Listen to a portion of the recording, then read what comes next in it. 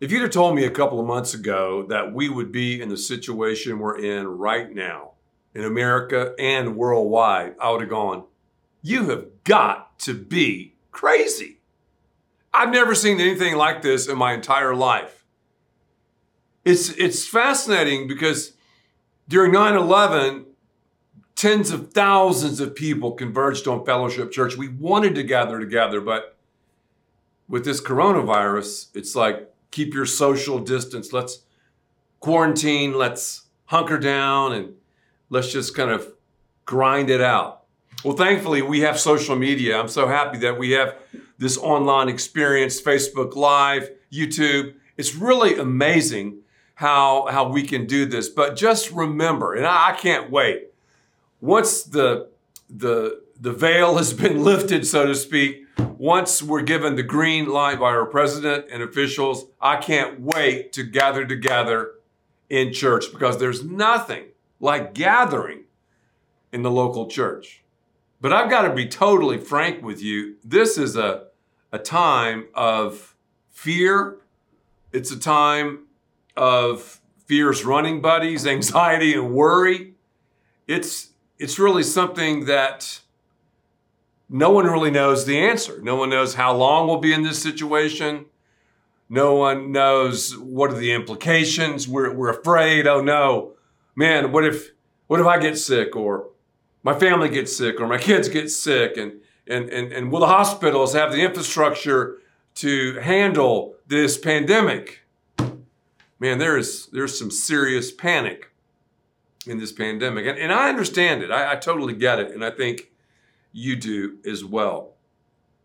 What's really stunning is the fact that 2,000 years ago, Jesus dealt with this very subject 2,000 years ago with a bunch of people sitting on a hillside during the Sermon on the Mount, the greatest sermon ever preached. Jesus talked about what we're being whacked with right now, worry.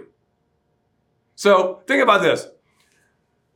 A couple of millennia ago, people were dealing with the same issues, the same worry, so to speak, as we are today. And I'm so happy that Jesus talked about worry. And he's not talking about concern. Concern is good. We need to have concern. Concern really focuses on today. I need to be concerned about living for the Lord. I need to be concerned, if you're married, about marriage, and if you have kids, your kids and your loved ones. We need to be concerned about the situation. Worry, though, is futuristic.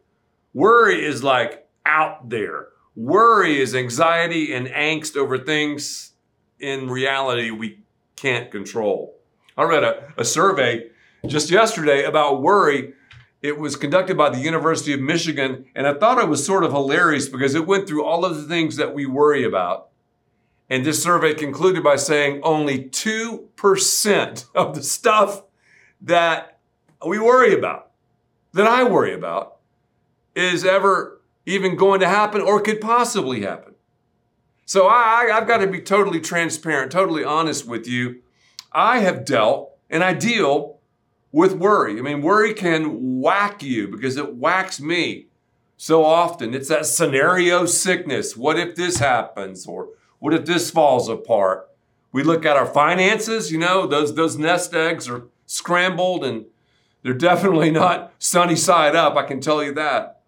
We look at health because, we're human beings in this physical world. We're all worried about health. We're worried about this one germ in reality. Just think about this. One germ has caused all of this mayhem. Just one germ. So again, if you'd have come to me a couple of months ago and gone, hey, Ed, everything is going to go absolutely crazy because of one germ, I would have gone, no way. It is fascinating, though, how a germ can totally rock our world. It can totally change the game. It changes It changes culture. It changes everything. Just one germ. We think that we're big and bad. We think that we're bulletproof, so to speak. We think if we have enough money or enough fame or enough protection, whatever that means, then we're sort of oblivious to this situation. But no, we're not. You know, the tragic death of Kobe Bryant just several months ago, this amazing athlete, this very wealthy, handsome guy, it really snapped the heads of so many people in our culture, because someone like Kobe, he's not supposed to die. It shows just the tenuous nature of life. It shows that we're here just by a thread. And now we come into this coronavirus. Wow, just one germ, boom, here we are. It's like, wow, what is all of this? What does this mean? My friends and even different pastors around have been calling, and we've been texting and talking about these issues. And just quite frankly, I am praying that this situation brings our nation back to God. God uses pain. Pain is a megaphone. God doesn't want us to get whacked with worry. He does, however, use things, good things and bad things, Romans 8, to bring us to Him. That's my prayer. That's our prayer. It shows us that we're just here by a thread. We're one germ, one plane crash, one drunk driver, one heartbeat away from the other side. As long as you run your own life, you're going to be riddled with worry. As long as you come up with your own agenda, your own plans, you do your own thing, handle your own finances, your own marriage, your own children, your own friends, your own recreational pursuits, you, my friend, will deal with a lot of worry. You're going to get whacked by worry. And I've been there. We all have. Conversely, when I look to God and say, God, you are sovereign, you're Lord, your glory, I'm going to live to reflect your glory, then worry just sort of melts away. Because I'm pleasing God and I'm not worried about all those other things. It's like this woman said about worry. She said, I really feel bad when I feel good because I know in the future it's going to get bad again. So I just feel bad. That's worry. And I want to talk about worry.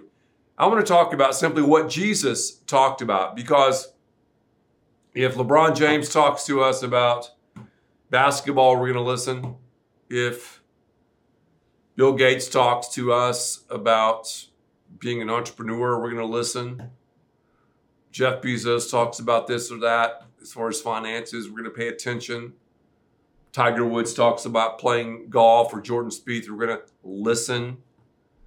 Well, Jesus talks about worry. He knew all about it. And this whole conversation took place a couple thousand years ago in an area near the Sea of Galilee. We were just there about 8 weeks ago. The acoustics, as you've heard me say before, if you haven't, I'll say it again. The acoustics in this area are sick because just the way that the mountains cascade into the sea. I've been to the spot where the people were sitting on rocks and Jesus was talking. So literally you can stand on the seashore and talk like I'm talking to you. Thousands can hear what someone's saying on the seashore. So I guess you could say in a way, Jesus utilized technology sort of the way we're utilizing technology. Technology is great, but it's still not a substitute, a true substitute for the gathering together. Well, Jesus said these words, and if you have your Bibles, I encourage you to take your Bibles out. Maybe you're watching this with your spouse, boyfriend, girlfriend, your kids, whatever, take your Bible out and turn to the Gospel of Matthew. Matthew is the first book in the New Testament, Matthew chapter 6. And we're going to pick up Jesus' conversation about worry. Here's what he said. Matthew chapter 6, verse 25 and following. Therefore, and anytime you see that word therefore, always ask yourself, what's it there for? Because when that transition is used in the Bible, pay attention, like get ready. Therefore, I tell you, do not worry about your life. Do not worry about your life. Say the word worry with me where you are. Worry. Worry. When you say it, you don't really have a good expression on your face. Look, worry. Kind of a whining expression. Worry. I can't say it like worry. It's like worry. Worry. The word worry comes from two Greek words. One word means to divide. The other word means the mind. When I worry, and again, I'm not talking about concern. I'm talking about worry. Worry is futuristic. Concern is in the now. When I worry, I have a divided mind. 3 times Jesus says, do not worry, do not worry, do not worry. If you look at the tense, let me give you a little Greek lesson here.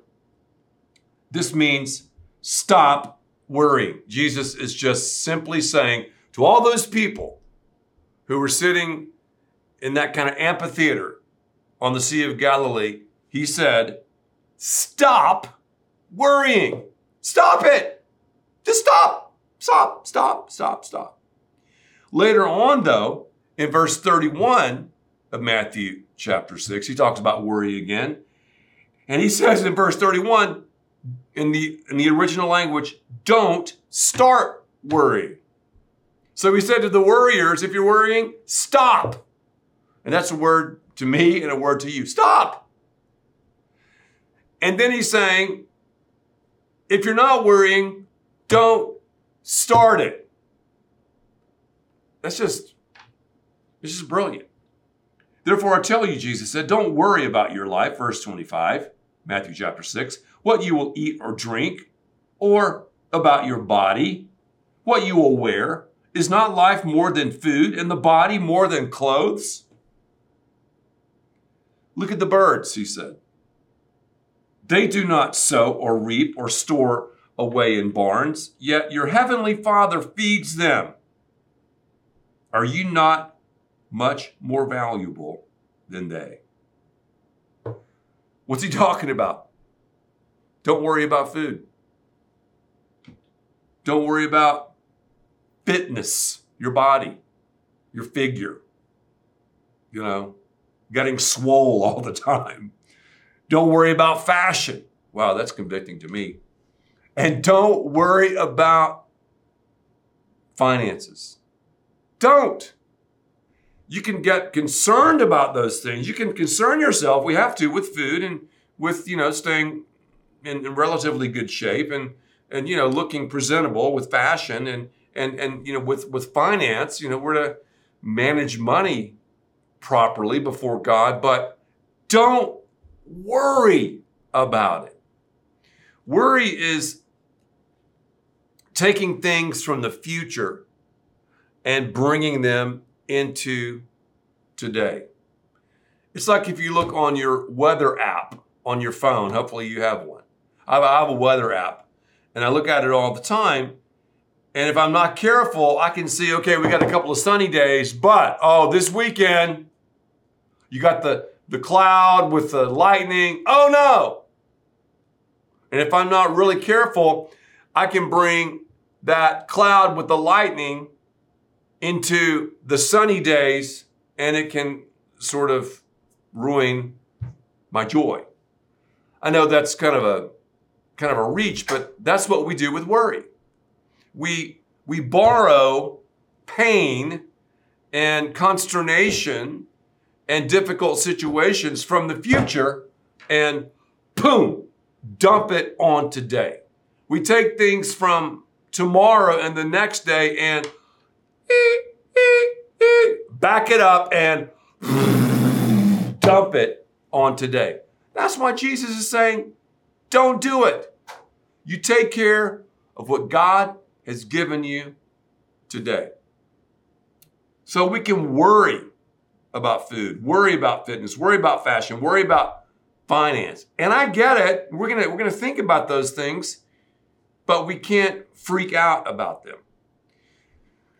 It's so interesting that he used a bird, a word picture, as this example. I have traveled a good bit in my life, and I've gone to some places that are really, really out there to chase a lot of fish that are big and wild. In some of my journeys, I've run into bird watchers. Bird watchers are really something else. They literally travel to all these unique places to watch birds. They have all of this, technology, these high-tech binoculars, and they go to these places. Many risk their lives to view birds. Well, that's one of the ways to whack worry. Become a bird watcher. Become a bird watcher. Jesus is saying, see these birds? I'm sure birds were flying everywhere, around the sea, seagulls, and hey, look at the birds. God takes care of them. They're fed. They're clothed. They're in good shape. They're not worried about their finances. I've yet to see a bird be treated for hypertension or arrhythmia. They just roll with what's before them. Birds are lower than we are. We're the crown of God's creation. Jesus is saying, God takes care of the birds. He's going to take care of you and me. He's never going to give you or me more than we can handle. It's like that verse I've taught on. It's like that principle that I've shared with you so many times. Trucks have a certain amount of weight that they can handle. Their frame, 1 ton, half ton, 3/4 ton. The Lord Jesus knows what we can handle. You're here, aren't you? I mean, you're watching and you're engaged in this service. You've been maybe battered and bruised. You've gone through some difficult times, but you're here. Have you ever thought about the fact that God uses pain to draw us to Him? Well, I just wish I had blessings all the time. Well, if the sun's always out, your life's going to be a desert. But if it's just always raining and dreary, your life's going to be a swamp. God combines the two, and we have a garden. If it's sunny all the time, we're like, man, I wish we could have a little bit of rain, a little bit of cloud cover.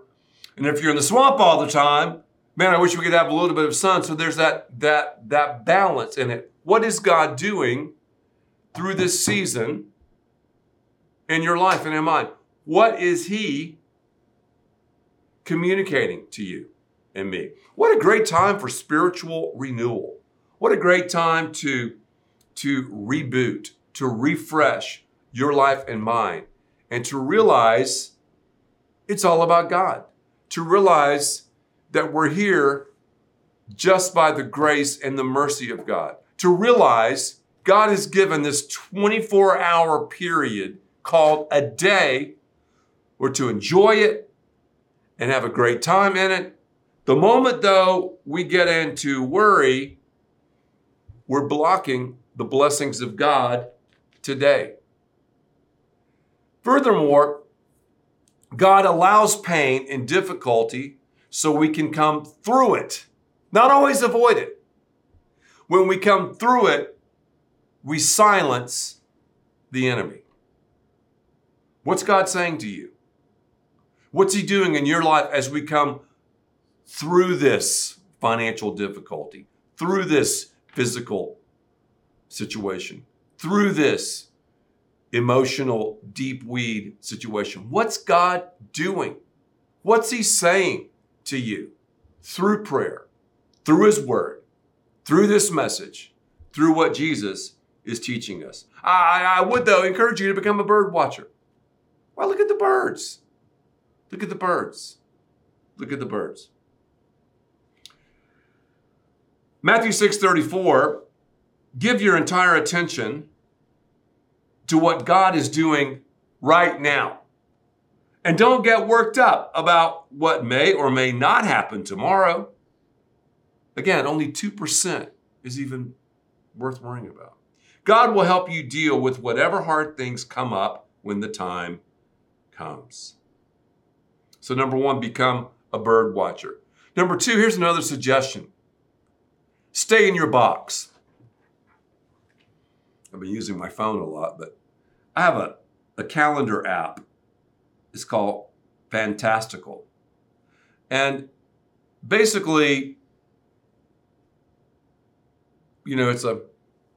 I'll show you. I've no secrets what's on my phone. But if I push one of the numbers in those little boxes, it'll tell me what's coming up on like the 25th of March, or maybe I'll go over here to April. Let me see, April 15th. Ooh, tax day.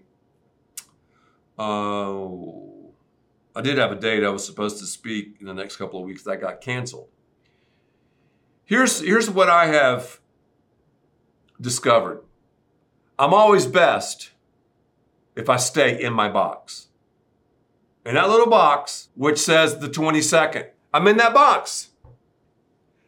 I really should not worry about the 23rd, the 24th, so forth and so on. I got to stay in my box. When I stay in my box, I'll be able to receive the blessings. I'll be able to hear from God. I'll be able to capture the moment that God has for me. So when I say, God, you're sovereign, you run my life, I want to please you, I want to glorify you, today I stay in my box. The problem comes in my life when I look down the road and I'll start taking all these boxes from the future and piling them up today, and then I become a hoarder and I can't see or do anything that God wants me to do. So here's my dilemma. When I take boxes in the future, boxes of worry, and put them back on today, back onto the 22nd, it basically buries the blessings of God and it saps away my strength. Think about carrying these boxes. You can't even see the blessings of God because you're so worried about what's going to happen, and only 2% of it could possibly happen. You miss the blessings of God. And then on top of that, it just saps your strength because you can't hold it up. So many of us are weary. We're just out of breath. We have no strength because we've been carrying things, boxes that we're not even made to carry. Don't worry about that. Concentrate on what God is doing, how he's strengthening you, how he's blessing you today. So, become a bird watcher. Number two, stay in the box. This is not going to last forever.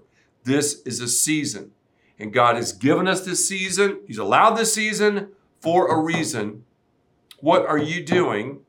What am I doing to accentuate and to deepen my relationship with the Lord? Here's the thing about pain and difficulties, and we're definitely facing the unknown, which is really scary. We're worried about the unknown. We don't really understand or know all of the implications. But as we face the unknown, as we go through difficult times, the first thing it does is it silences the devil himself. Because the devil loves to talk smack in your ear and in my ear. Yet, when God takes us through difficulties, I don't mean the sunshine of his blessings always. I mean through difficulties, it silences him. On top of that, it builds believers. We're built and we mature during the tough times. We're built when the going is tough and it's a arduous task. That's when things happen. So we need to zoom out and go, wow, as I'm going through this, I can silence Satan. And number one, God's going to build some amazing stuff in my life. Here's the question. What is God building in your life? What does he want to build? Maybe you need to admit the sin of worry. Maybe you need to admit the fact that you put too much energy and emphasis on food and fitness and fashion and finance. Maybe God's showing you through this, hey, this is about me. Because again, there's a tissue-like veil separating this life from the next. Look what one germ has done. What a lesson from the sovereign hand of God. Another suggestion, this would be number 3. Remember God's past performance. Remember God's past performance. Going retro is popular. A friend of mine, he's in his 40s and he's wearing bell bottoms again. I'm not sure if a 40-year-old should wear bell bottoms, but I get it, you know. I've taken dumb fashion risks too. Bell bottoms are coming back. And some of the millennials might even know what bell bottoms are, but going retro is huge. You know, it's in the restaurant world, it's in even the fitness world, it's in the fashion world. Going retro. Moses told his people, God's people in no uncertain terms, remember God's past performance. Time and time again, Moses would sit them down. And again, this is the whole nation of Israel. And remember, they were delivered miraculously from Egyptian slavery. God allowed them, again, supernaturally, to cross the Red Sea on dry land. God gave them a GPS system, a cloud by day, fire by night. When they were hungry, he provided manna, that's right, cosmic carbs that fell from the sky, and protein, for all you muscle heads, quail. Moses regularly would sit down and he would say, think about the promises of God. You know, there's one thing that we do that God can't: break promises. God's not going to break a promise. God is going to take care of us. That's why we can leverage the past. We remember what God has taken us through.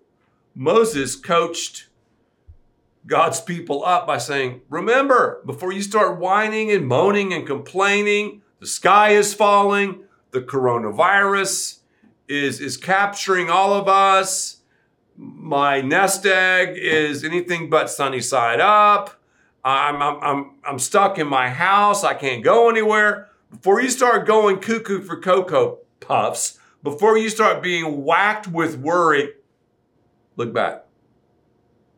Go retro. Put on some bell bottoms.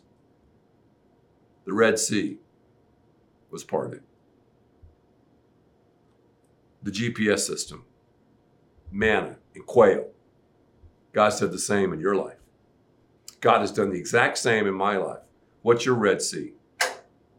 What's your manna and quail? What's your GPS system that God has guided you through in maybe a stormy situation, a difficult time, and you're like, wow, I can't believe that happened. That was God. How God provided for you when you're like, Man, I don't know what I'm going to do financially, but God, here's the first. It's the tithe. I bring it to you, and boom, He's provided supernaturally. That's why we need to rely and rehearse God's past performance. Also, too, I guess the fourth thing is we need to rely on what He's planned for the future. God has a great plan for your life and mine in the future. We're going to get through this. We're going through this. You've heard it said, I don't know what the future holds, but I know in Christ. Who holds the future? The Lord holds our future. He has plans to bless us, and blessings, the blessed life is simply living with the intangible favor of God. He has a fantastic future, a powerful purpose for all of our lives, and we can bank on that. Think about this. We're all going to go to heaven. We all are. So, in reality, I guess to kind of summarize what I've been saying, worry is about the future, and those of us who are in Christ really shouldn't worry. You know, I guess you could say we should be concerned. Now, if you don't know the Lord, if you're not a follower of Christ, I can see why you would worry. You would worry because you really don't know your future. You think you're in control of it, but due to what's happening in our world today, you see, wow, this one germ has wreaked havoc in our lives. So, yeah, you should be worried about death and judgment, because the Bible says we'll all face a judgment before God. And the judgment is based on, do you know Jesus Christ or not? Have you asked Him into your life or not?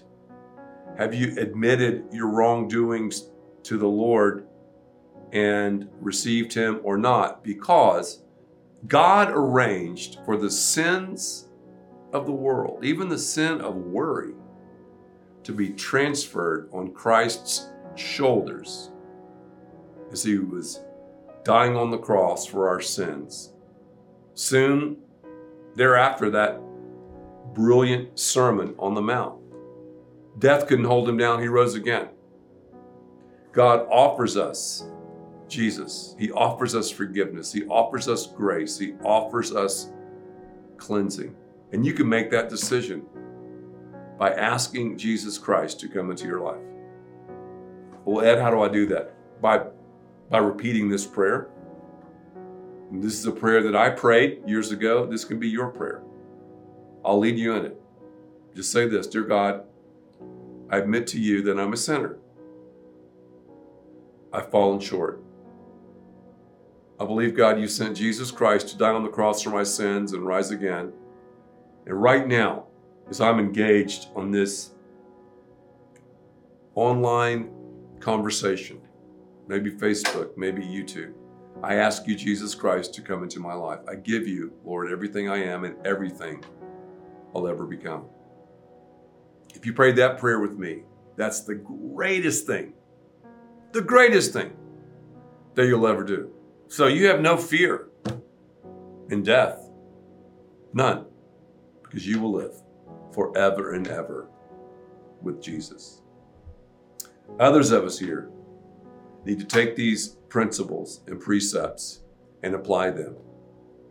You know, it's easy to talk about, I'm talking about my own life, overcoming worry.